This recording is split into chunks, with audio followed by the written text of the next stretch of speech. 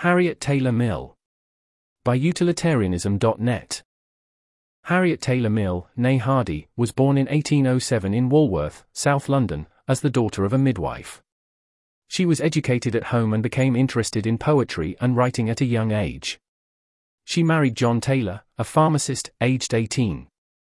Even before she met John Stuart Mill, she was writing extensively on topics such as women's rights, particularly in marriage, domestic violence and education, politics, ethics and religious toleration. At the same time, she was a mother to 3 children. Harriet Taylor met John Stuart Mill in 1831 at a dinner. The two formed a close friendship and intellectual partnership over the next 20 years, and their relationship soon became romantic. They eventually married in 1851, 2 years after the death of her husband. The form of their marriage reflected the pair's deep commitment to equality. Stuart Mill dismissed in writing any legal rights he would acquire over her. They continued to collaborate until Taylor Mill died in 1858 of respiratory failure. To this date, there exists a large amount of debate over the extent of Harriet Taylor Mill's collaboration with John Stuart Mill. Despite Stuart Mill's praise, he once wrote to her that, "The better half of all my work is yours." Many of her contemporaries and more recent historians dismissed her abilities.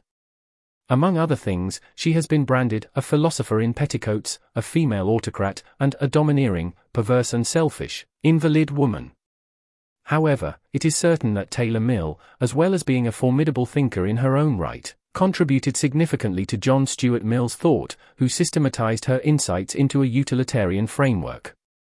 For example, she wrote one chapter of Mill's Principles of Political Economy on the importance of education to the working classes, and the future of socialism, and is credited for highlighting to Mill the crucial distinction between the production and distribution of wealth, a distinction often glossed over by contemporary economists, and that contributed to Stuart Mill's own growing political radicalism.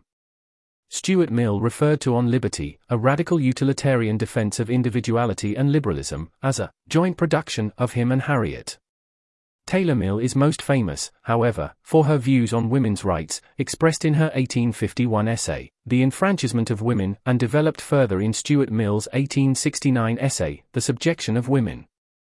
She supported equality in all rights, political, civil, and social, with the male citizens of the community. For example, she argued that paid work by married women is not only permissible but desirable because dependence on the woman's side on her husband is demoralizing to the character of both. She was also outspoken on marriage, likening contemporary forms of marriage to slavery as based on the threat of physical force, domestic violence, and promoted instead a companionate model of marriage based on mutual attraction.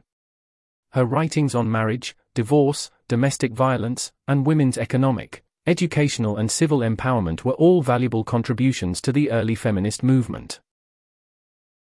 This article was narrated by Type 3 Audio for Utilitarianism.net.